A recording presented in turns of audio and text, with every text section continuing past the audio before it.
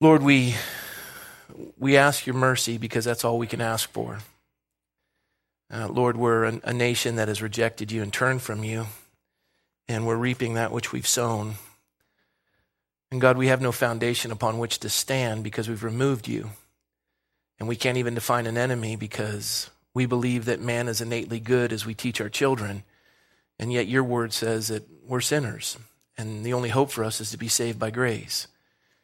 And it's your truth that is what sustains the world that would be subject to chaos and destruction. And yet, Lord, we thank you for your mercy that here we gather, we're still able to open the word and not in fear of anyone coming to take away the Bible. But Lord, those liberties are rapidly evaporating. And so, God, I pray your protection upon the fellowship, upon our people, upon the state and the nation. And Lord, help us to be men and women who would establish truth in our generation. Lord, whatever that takes and whatever that looks like. And I pray that the church would wake up and that we wouldn't just be pietistic and express platitudes from the pulpit, a lot of P's, but Lord, that we would engage and declare that there is a God in heaven and he judges the affairs of men and we're called to give an account to him.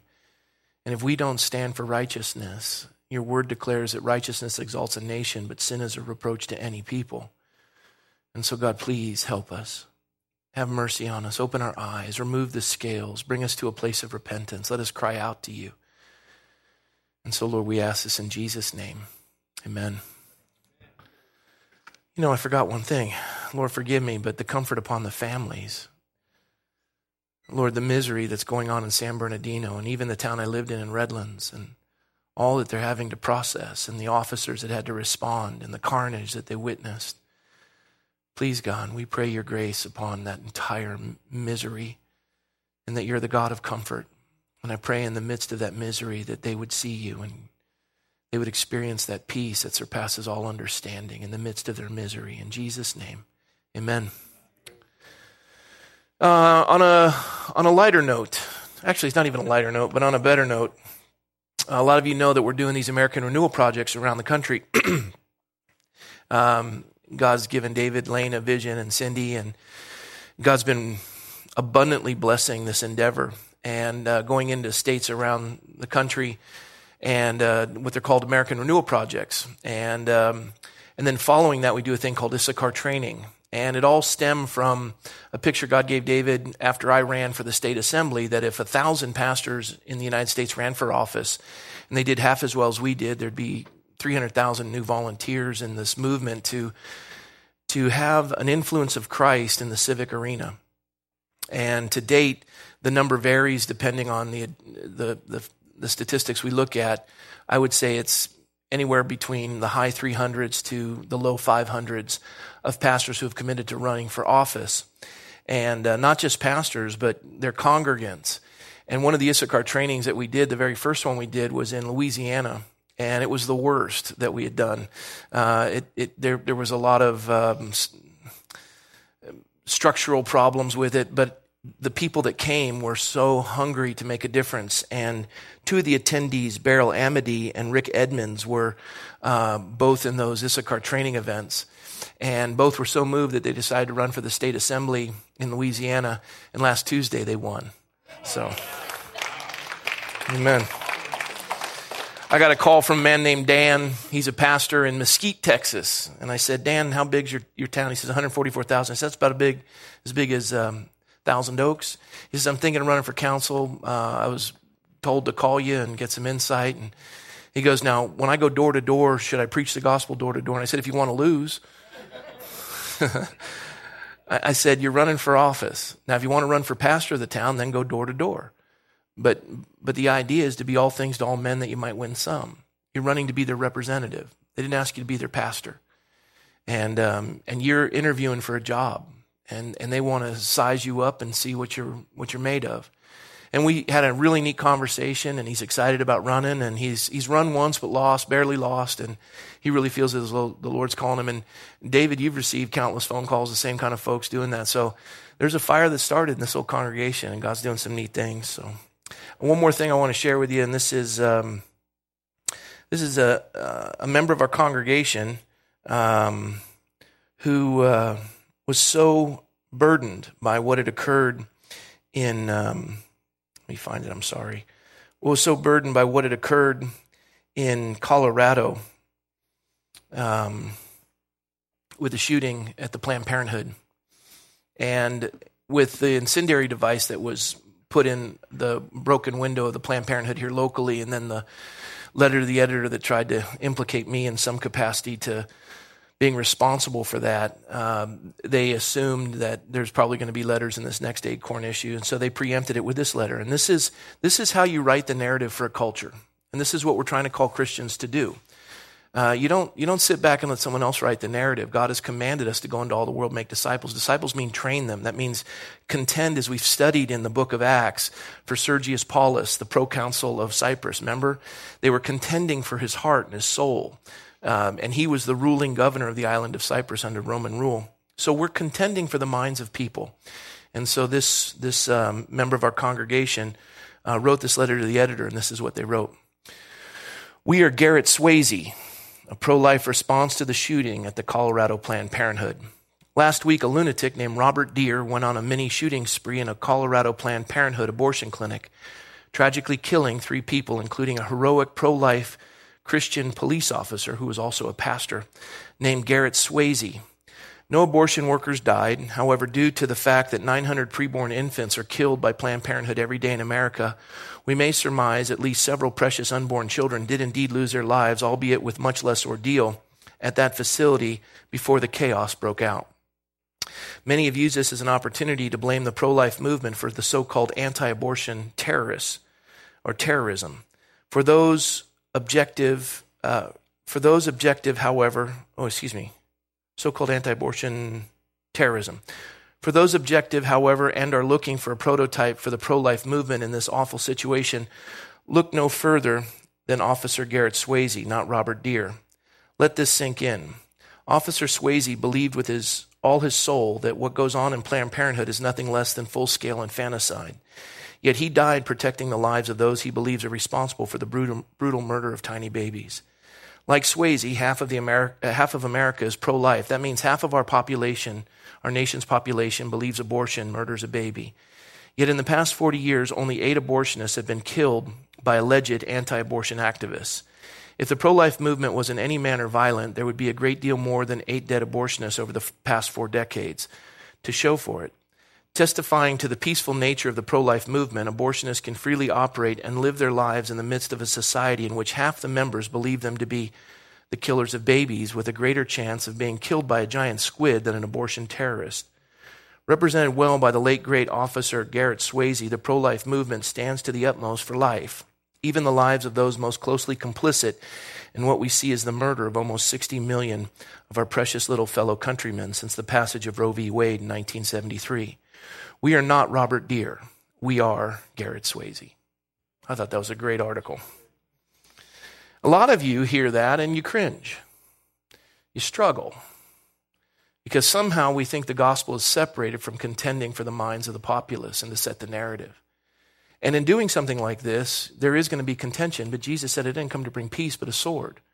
We're contending for something very precious, and that's called truth. And let me just share with you, because tonight the message out of Acts chapter 13 is going to be on truth. But before I have you open the Word, I want to read some scriptures to you. First of all, I want you to know that 1,153 times in the Bible, the phrase, the Word of God is used. The Word of God is used. Now, this being the case, I want to share with you what John 17:17 says. God says, sanctify them by your truth. Your word is truth. Did you hear that? Hello? Psalm 119, verse 160. The entirety of your word is truth, and every one of your righteous judgments endures forever. You think about this, and we're called to rightly divide the word of truth.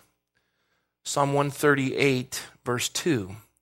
I will worship toward your holy temple and praise your name for your loving kindness and your truth. for you have magnified your word above all your name. Above all your name. The idea is God is commanding us to contend for truth. And what you're going to see in the passage of Scripture momentarily is that's exactly what Paul and Barnabas are doing as they're in Antioch and Pisidia. So let's open up to Acts chapter 13 for the study of the Word.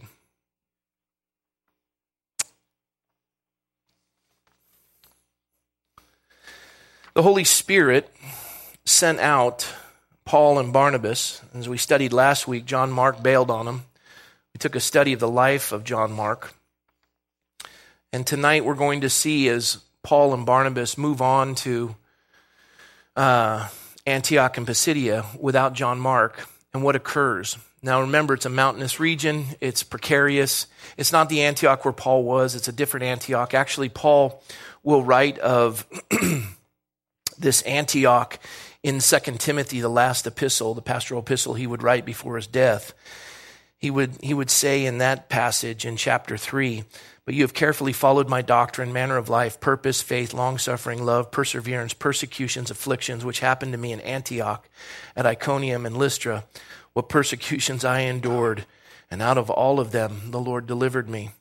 And then he says this in the closing of that passage. He says, all Scripture is given by inspiration of God and is profitable for doctrine, for reproof, for correction, for instruction in righteousness, that the man of God may be complete, thoroughly equipped for every good work. Do you think good government is good work? Amen. Do you think being an honorable doctor is good work? An honorable producer in Hollywood? Is there anywhere where you can't do good work? Is there anywhere where doing good work wouldn't have an effectual change in a culture? But there are places that you can attempt to do good work where you're going to have a pushback and contention, and it'll be the toughest. And that's where Christians want to remove themselves because it's too difficult. And so they just say, well, I don't do that. We don't have that luxury. We don't have that luxury. God has called us to go into all the world and make disciples of all men in every fashion of the world. So we'll pick up at verse 13. Now when Paul and his party set sail from Paphos, they came to Perga and Pamphylia, and John departed from them, returning to Jerusalem. We studied that last week. But when they departed from Perga, they came to Antioch and Pisidia, and went into the synagogue on the Sabbath day and sat down. Paul would always find commonality in the synagogues, and let's refresh ourselves. Paul was trained under Gamaliel, who was the foremost rabbi of the time. Paul was a member of the Sanhedrin. He was a Pharisee. Because he was a member of the Sanhedrin, he was obviously married. His wife left him, probably because he converted to Christ. He's had a minimum of 10 years in the wilderness after his Damascus conversion. He's now getting an opportunity to preach the gospel. He comes into this town on the Sabbath day and he sits down. Now, when he sits down, he's probably retained, and this is an assumption on my part, but scholars believe that he's retained the garment of a Sadducee and a Pharisee. Because he had qualified in that college, it would almost be as though he's wearing, have you ever seen when a pastor who has a doctorate has 3 stripes on his vestige, on his robe? And in certain denominations, Presbyterian, if you have a master's degree, you're allowed to raise one hand giving the benediction. And if you have a doctorate degree, you can raise both hands in giving the benediction. I can't raise either. And so I'm close though. And so here, Paul probably has the garb of a Pharisee or a Sanhedrin, which is typical. If you were going into a synagogue as a learned man, you would wear that garment to let everyone know your education. And what he's basically declaring is, I have a doctorate. And as we know, Paul spoke multiple languages, highly educated, a legal mind. And so he sits down in the synagogue on the Sabbath day. And after the reading of the law and the prophets, the rulers of the synagogue sent to them saying, men and brethren, if you have any word of exhortation for the people, say on. This is one of the reasons why scholars believe he was wearing this outfit, because they came to him and said, we have a prestigious man in our presence. Would you please say a few words to the congregation? If Greg Laurie came in and I noticed him, I'd say, Pastor Greg, please, we would love to have you come and share. Catherine's here. Catherine comes, she didn't have anything to say, but I said, come in. I'm just kidding. But if somebody of prestige is in the room, you would acknowledge that. If a military officer came in, you had a 4-star admiral or a general coming in, obviously we'd want to know what prestige has entered into the room, and we'd want to hear some words about what they're involved in. And so they turned to Paul and also Barnabas, knowing that these two men are together, and they obviously have a party that's traveling with them, and they say, do you have any word of exhortation to the people? Please say on. So you can imagine Paul, do you have anything to say? And Paul says, yeah. They open a door and he drives a Mack truck through it. That's the picture I have. So Paul stood up and motioned with his hands. So he's obviously gifted in what they call hermeneutics, which is the ability to speak. When you use your hands, it's animated, keeps people's attention, especially on a Wednesday night when they're completely exhausted and they're nodding off, and you can kind of point in that direction to let them know that you see them sleeping. So Paul, and hermeneutics is the mythical creature Hermes that communicated between the gods and man. It's just a way to take heavenly truths and communicate them to man. And it's a way to speak. It's a way to engage a congregation. So Paul motions with his hands and he says, men of Israel, you who fear God. Now, what does the Bible say about the fear of the Lord? It's the beginning of wisdom. And they know that. And so when he says, you who fear God, now he's about to address to them wisdom, and their ears perk up and they're prepared. They've all studied Psalm 119. It was required of any Jewish child to have that memorized by the age of 13. It's an acrostic of the Hebrew alphabet, hundreds of verses contained in Psalm 119, and it's to be completely memorized. And the entirety of Psalm 119 deals with the Word of God and the truth of the Word of God. And so Paul says, you who fear God, listen. The God of this people Israel chose our fathers and exalted the people when they dwelt as strangers in the land of Egypt. And with an uplifted arm, he brought them out of it. Now for a time of about 40 years, he put up with their ways in the wilderness. Let's stop for a minute. What's Paul doing here? It's a question seeking an answer. It wasn't rhetorical. What's Paul doing here? Recounting history. We don't study history anymore.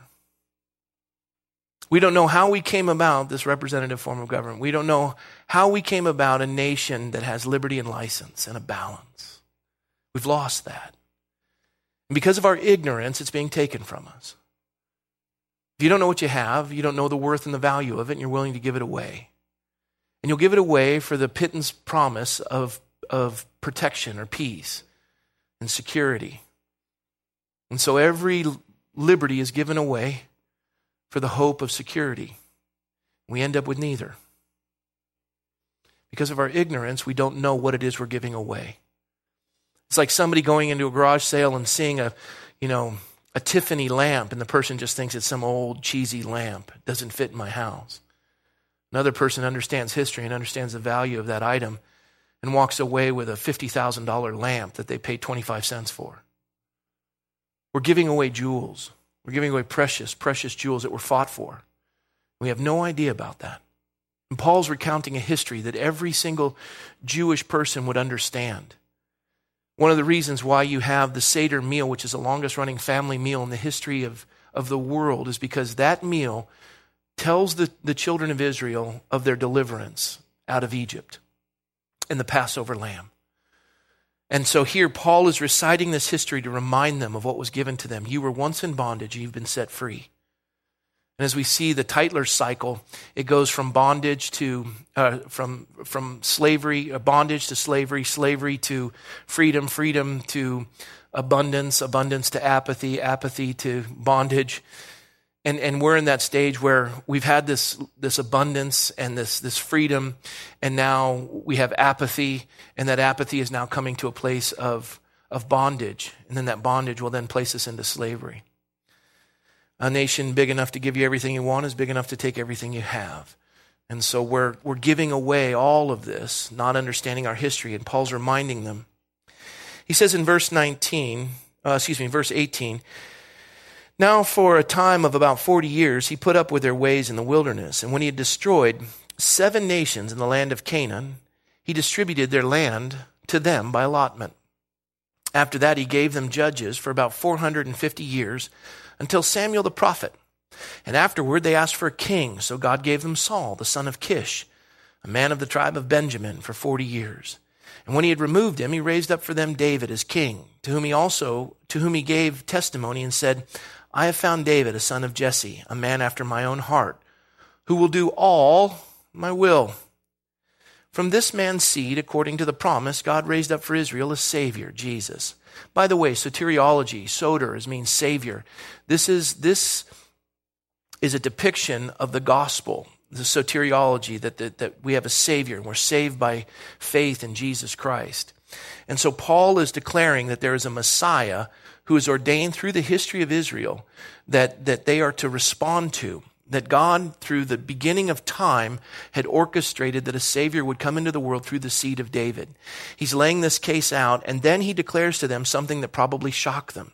He said, from this man's seed, according to the promise, God raised up a Savior. And then he pauses. With his hermeneutical gesture, he pauses, a Savior. And they're wondering, and they're pondering, a Savior. We're all drowning. We're all afraid. When will San Bernardino travel north? When's it going to happen? Tonight, there's members of our congregation that were so concerned, having background in policing, that they came here tonight just to be prepared. Make sure that none of you are in danger. And they understand what we're facing. They see it day in and day out. And so, in this midst, he brings him to this point. He says, God's brought a Savior, and he pauses. And then he says a word that divides the room. It's like you turn a light on in a barn at night, and the rats scurry, but the birds sing. The room divides the minute he says it, because Jesus' name brings division. He says a Savior, Jesus. Oh. Ooh. Mm-hmm. Uh-huh.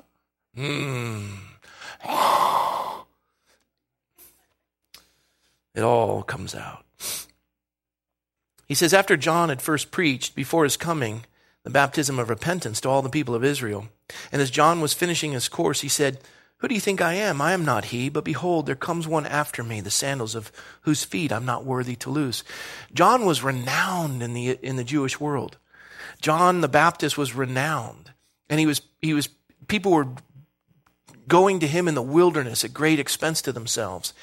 And they knew of him. And when he had declared Jesus to be the Messiah, and as we know, John was Jesus' cousin, and he was in the womb of Elizabeth when Mary was pregnant with Jesus, and John leapt in the womb. And here we see that John declares him to be the Messiah, of whose sandals I am not worthy to loose. All these men had already known of John. And so the room is moved. And then this is where the text, 6 times until the conclusion of chapter 13, 6 times you see this statement, the Word of God. Verse 26, men and brethren, sons of the family of Abraham, those among you who fear God, to you the Word of this salvation has been sent. The Word. Word. Logos, Word. I'm communicating to you with words.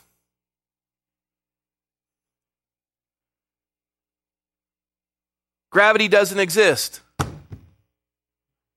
Is that true? Is that true? Words left my mouth that weren't true. Your mind was filled with something that wasn't true. The discernment declared by natural law that it is. Gravity is real. Regardless of what I said, I'm trying to get you to avoid seeing the reality so that I can present to you the fantasy. Gravity doesn't exist. As a matter of fact, if I can get the whole room to believe that gravity doesn't exist, that's how we'll overcome it. Will that ever work? No. No. Stay with me, folks.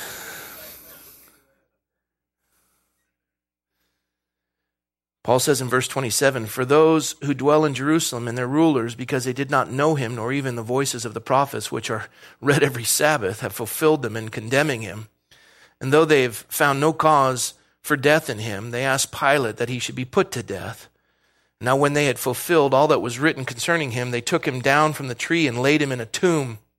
But God raised him from the dead."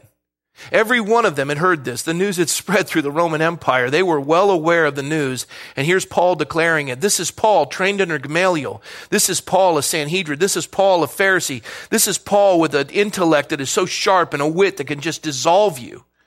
And he's declaring it, and they're mesmerized. And the room is divided, make no mistake, but nobody wants to contend with him. You know why? Because he's studied to show himself approved unto God, a workman who need not be ashamed, rightly dividing the word of truth. He can contend in this arena because he's prepared for every good work, as he would write in 2 Timothy 3. And this is a good work. He's contending for the government in this city hall of Pisidia, Antioch. And he's fighting. And he's doing it with clear logic, and he's laying out a historical basis and a case for it. And he's declaring the word of God, which is an absolute. God's word endures forever. Your word is truth. Every one of them knew Psalm 119. They knew every aspect of Psalm 119. And so based on this, they're left with, what do we do with these facts?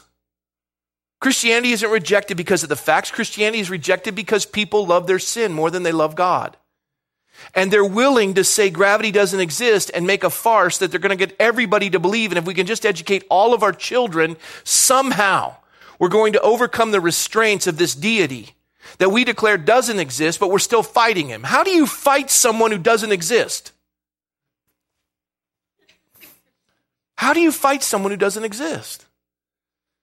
And he was seen for many days, and those who came up with him from Galilee to Jerusalem, who are witnesses to the people.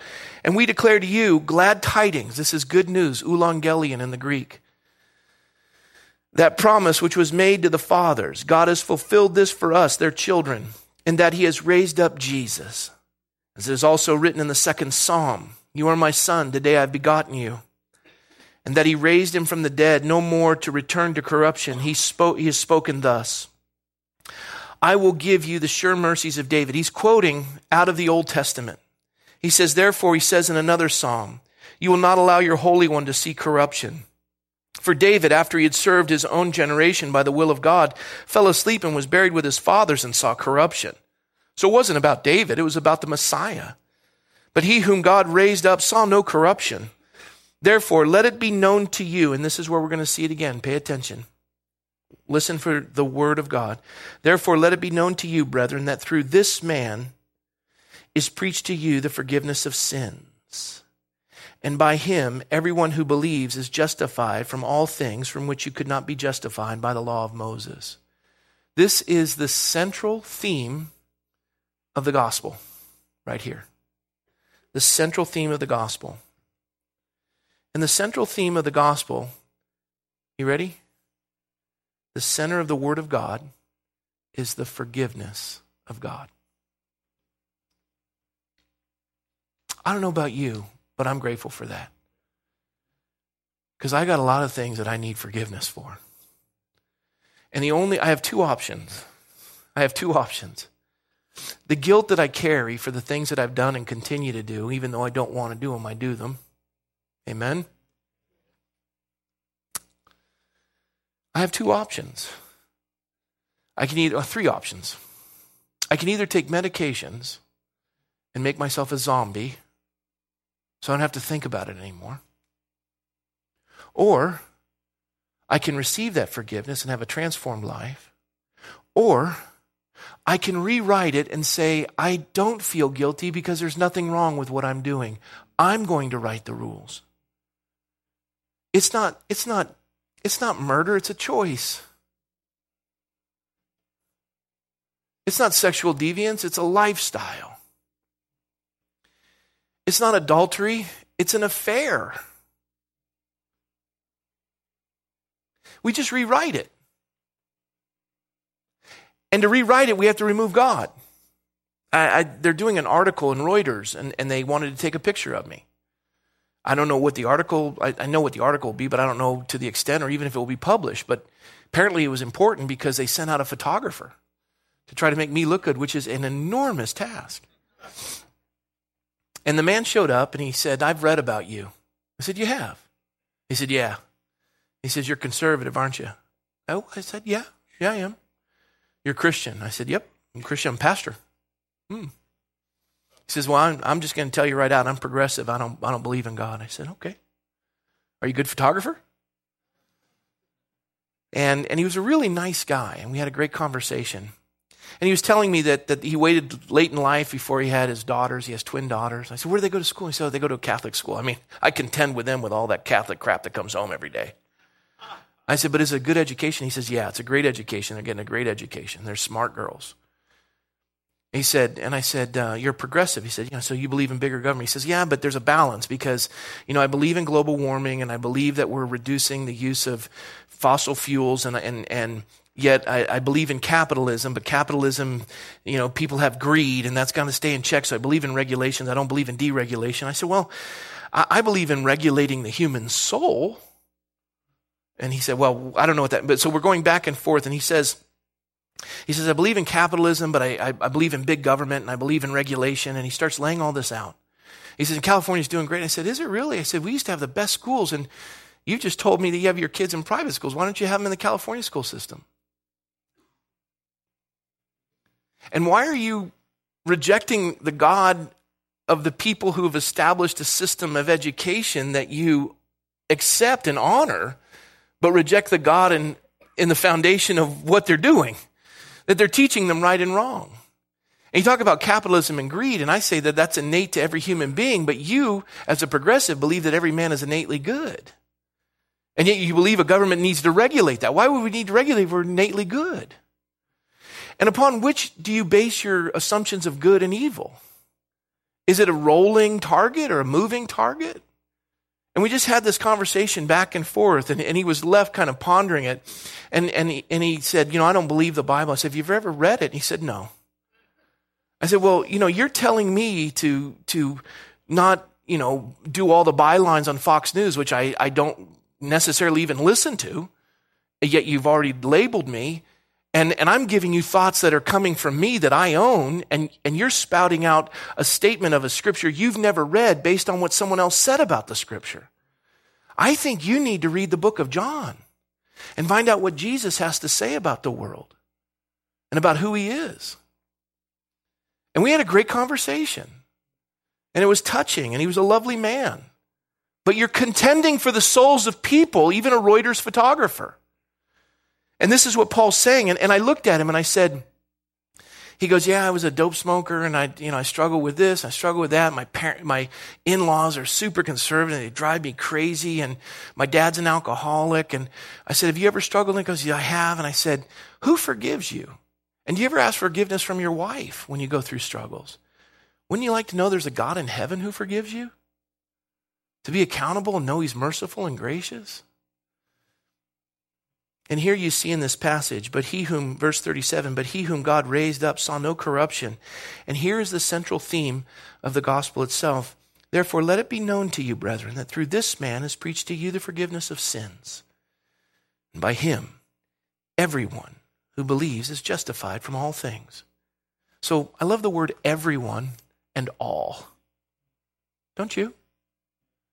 Everyone who believes is justified from all things, which you could not be justified by the law of Moses. He's speaking to a group of people that have done their best to live in a government of regulation. And I don't care how many laws you make, man will still break them. He'll still break them. That's how we're wired. There's no hope in legalism. If legalism worked, the strictest governments in the world would be the most successful. And you're rejecting I'm not saying you, but I'm saying the rejecting a God of mercy, a God of forgiveness, a God of power, righteousness, and justice and judgment, who gives you the forgiveness of your sins to get you right with him. So he's just and merciful, yes? And you're rejecting that for a government that oppresses you, that if you don't obey the rules, you die.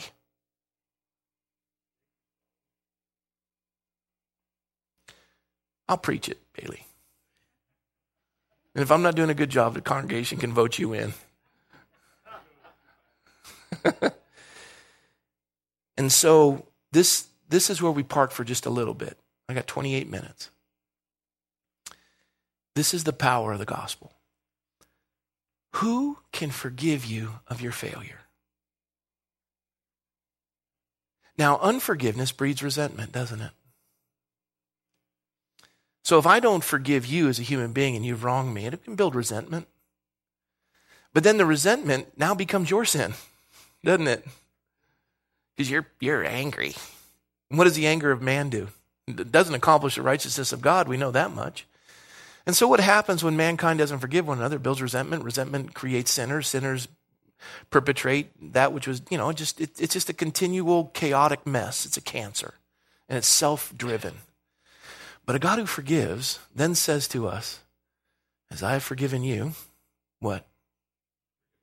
So forgive one another. Whew.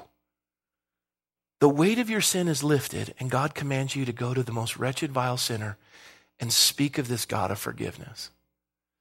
This God of forgiveness who will justify you from all things. You know what justify means?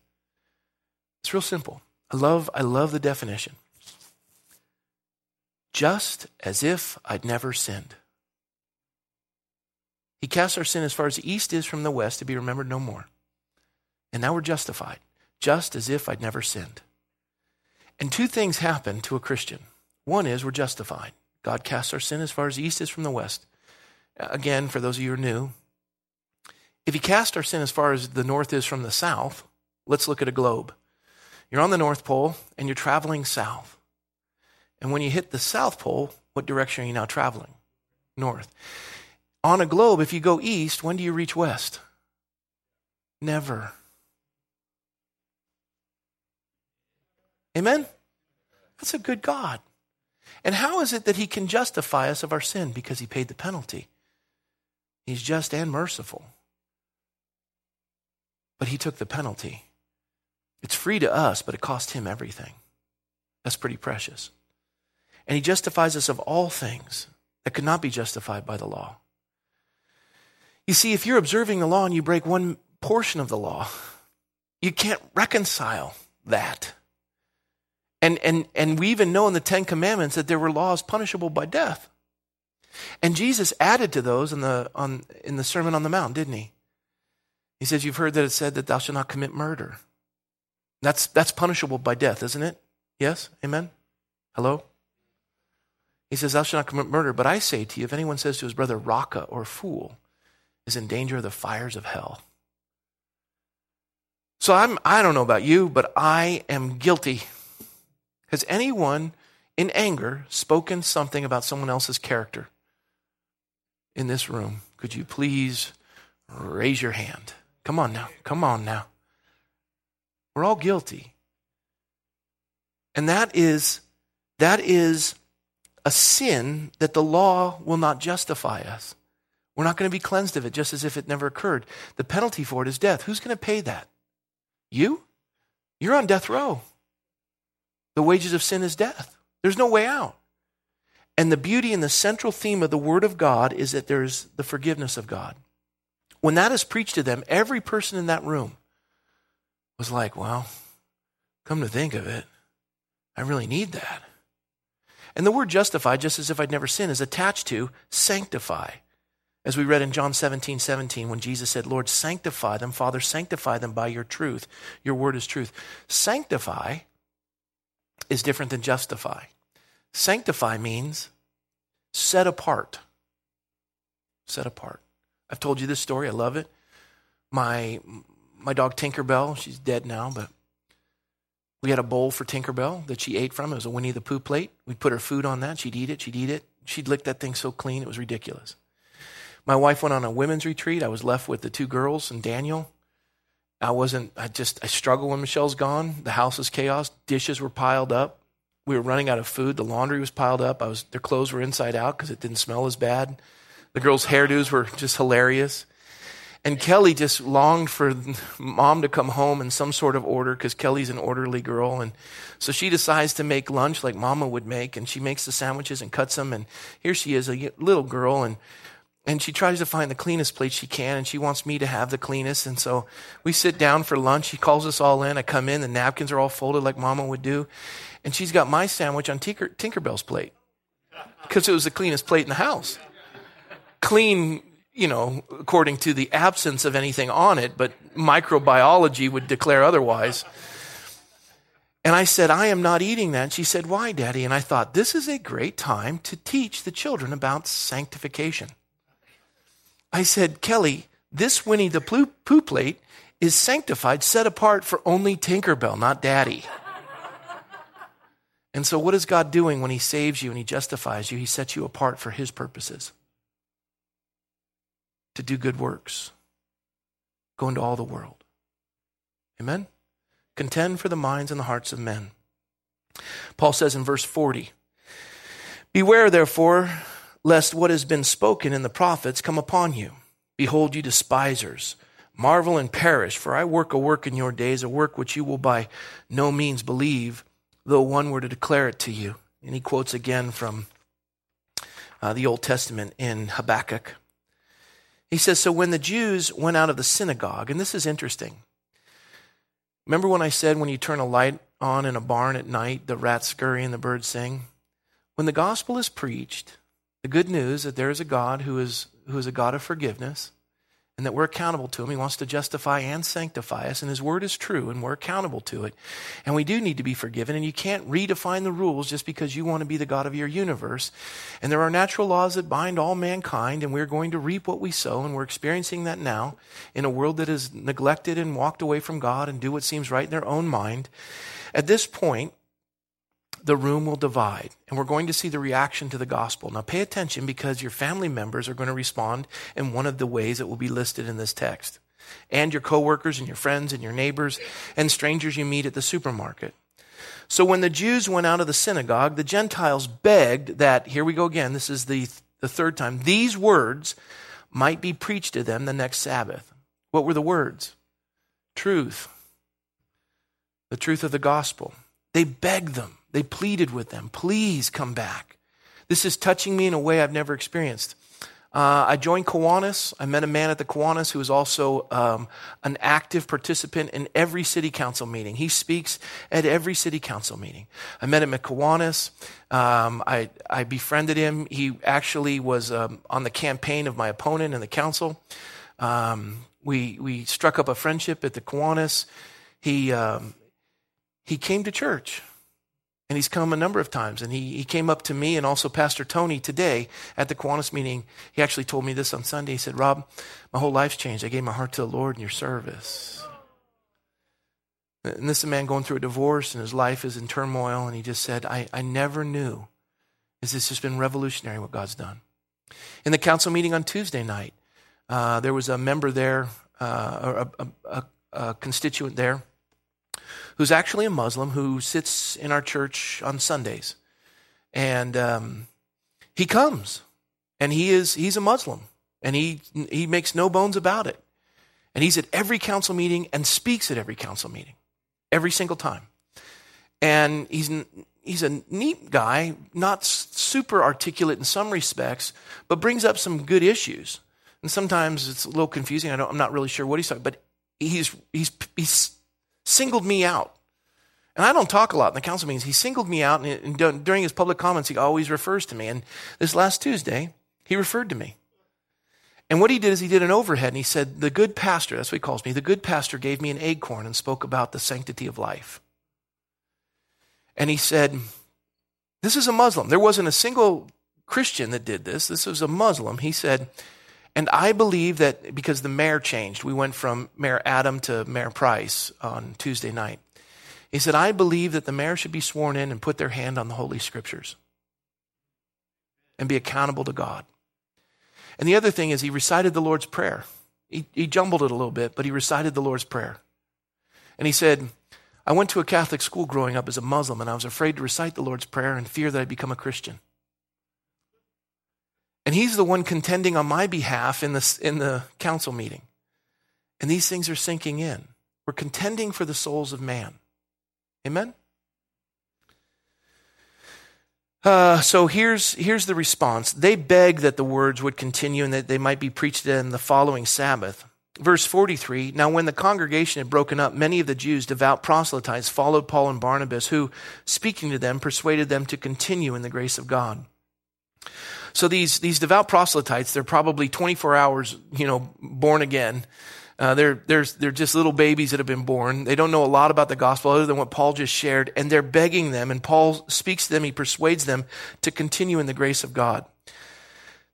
Now, it's fascinating in relation to the grace of God, because it's by grace you've been saved through faith. It's a gift of God, not of works, lest any man should boast, as Paul would write in Ephesians.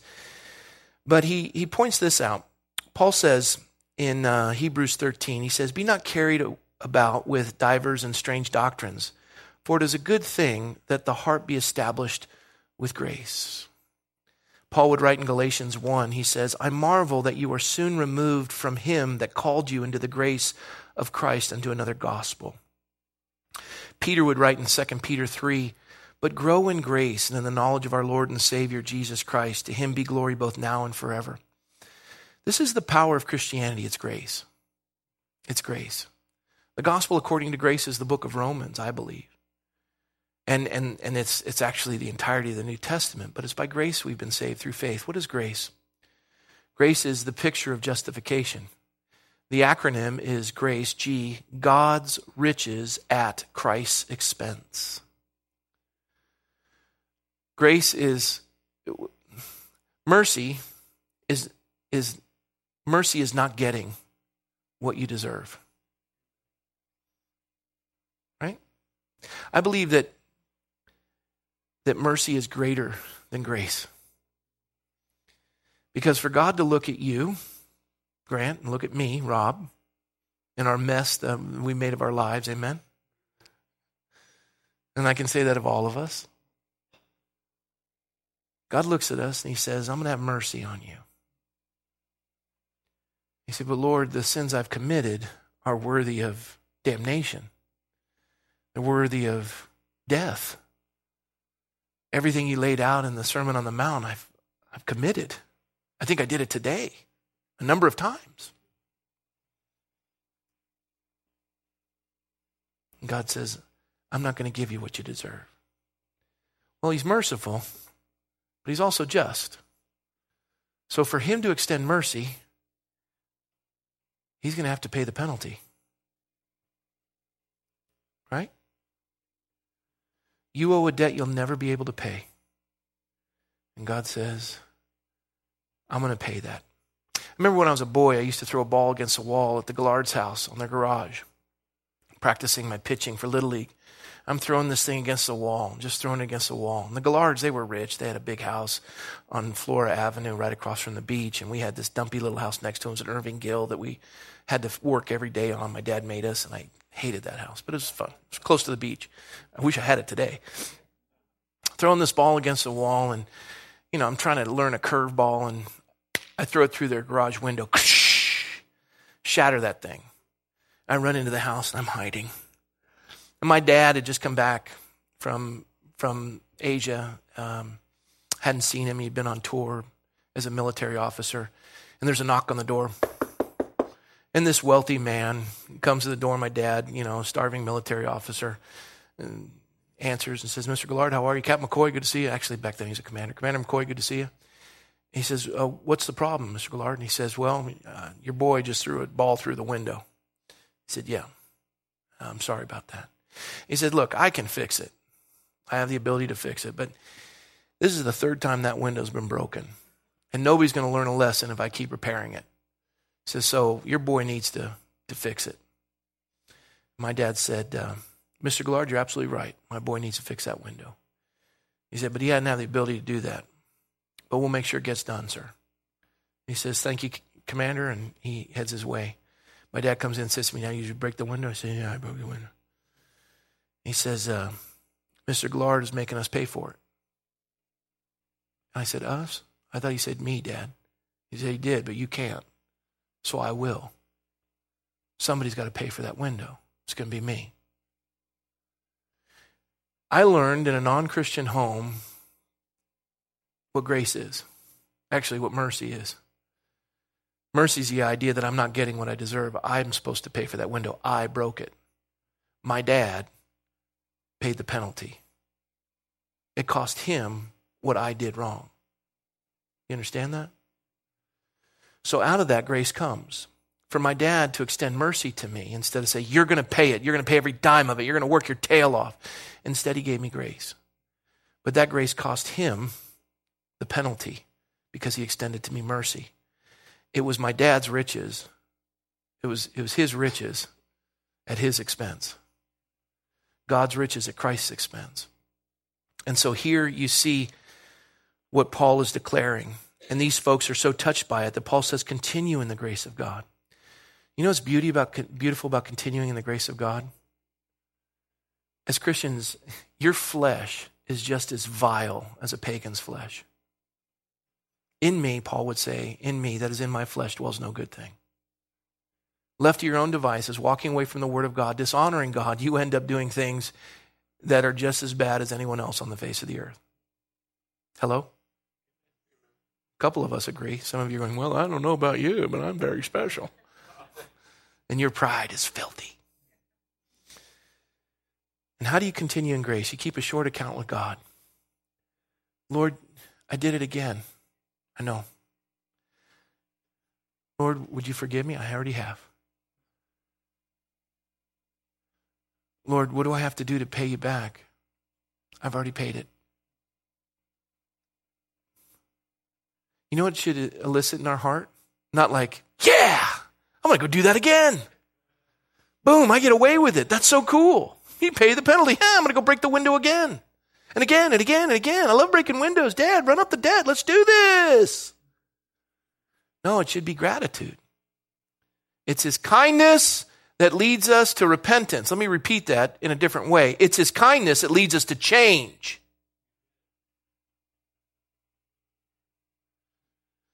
And he gives us the strength to change. We continue in the grace of God, and that's what he's saying to these new believers. The one thing you're going to need to know as a new believer is you continue in the grace of God, because the enemy's going to tell you that you're unworthy and God wants nothing to do with you. You think God's going to forgive you for the thing you've done 1,000 times? You think he's going to forgive you again? Are you kidding me? God wants nothing to do with you. God hates you. Nothing could be further from the truth. On the next Sabbath day, verse 44, I've got 11 minutes. On the next Sabbath day, almost the whole city came together to hear what? There we have another account of it. Almost the whole city came together to hear the word of God. Imagine a gospel declaring that you can be forgiven, that God is a God of forgiveness. Wow. But when the Jews saw the multitudes, they were filled with envy. You're screwing up our government. We own these people. We have a system of laws and we hold them in check and we can demand from them and we own them and we can hold it over their heads, and you're screwing this up. And they were filled with envy. You're winning their hearts. You're winning their hearts by giving them a gospel of a God that forgives them. We have a God that condemns them, that's capricious, and he owes us something, and we're the recipients of that. You owe the government. You owe me. You owe those that are the elite. And yet, Paul declares it's by grace you've been saved through faith. It's the gospel according to grace.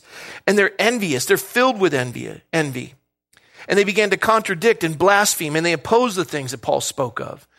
And you get that. And their arguments are so ridiculous. And you read them and you just feel like, I don't even want to respond. But you must.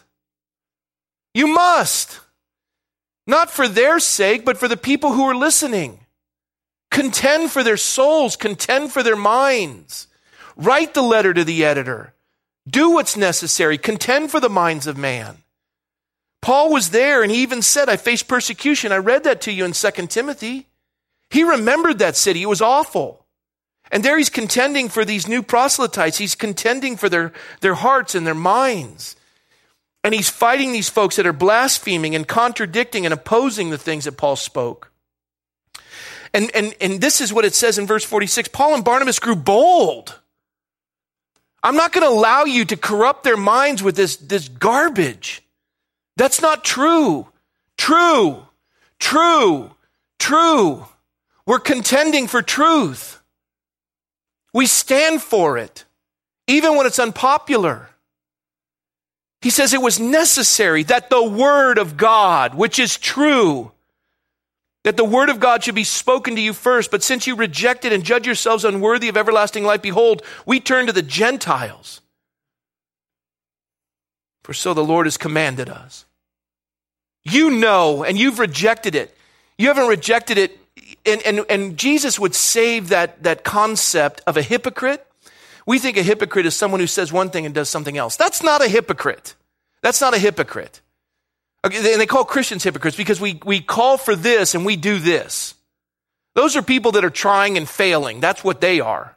A hypocrite is someone who knows the truth and deliberately steers people away from the truth for the sake of personal gain. That's why he called the Pharisees hypocrites. They knew this was true, and they denied it. And they said, gravity doesn't exist. And you go, well, that doesn't, you want to go to jail? And he's contending for the truth. He says, I've set you as a light to the Gentiles, that you should be for salvation to the ends of the earth. Now, when the Gentiles heard this, they were glad and glorified what? The word of the Lord. Nick Kidwai glorified the word of the Lord at a council meeting as a Muslim.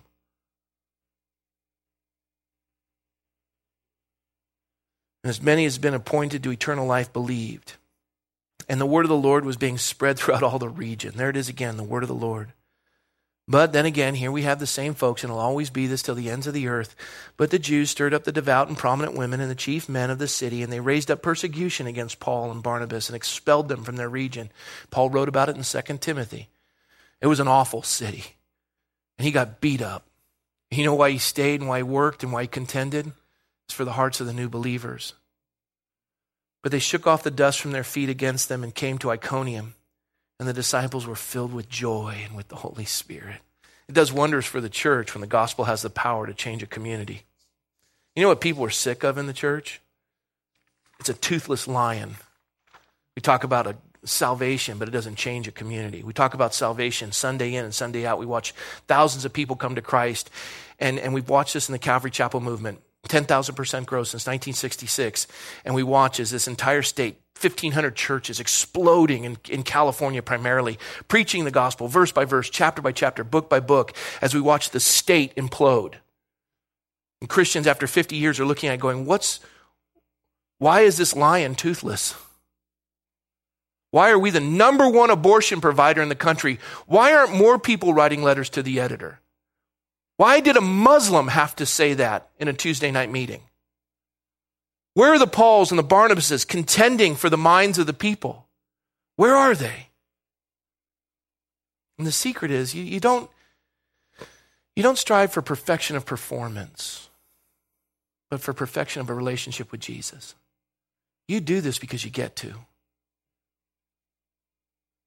It isn't I must do. It's Jesus has already done, and thus I will do what he asked me to do. I don't have to do it. I get to do it. Jesus said, I am the way, the truth, and the life. No one comes to the Father except through me. I encounter distinction to all others. And as we see people react differently, I want to close in the last 5 minutes with just simply sharing this with you.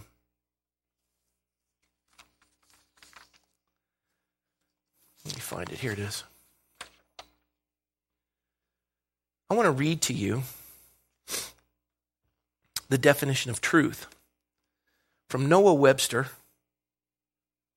written in 1828 in the Webster Dictionary. Good place to find the definition of truth. Amen? This is 1828 in America. Okay?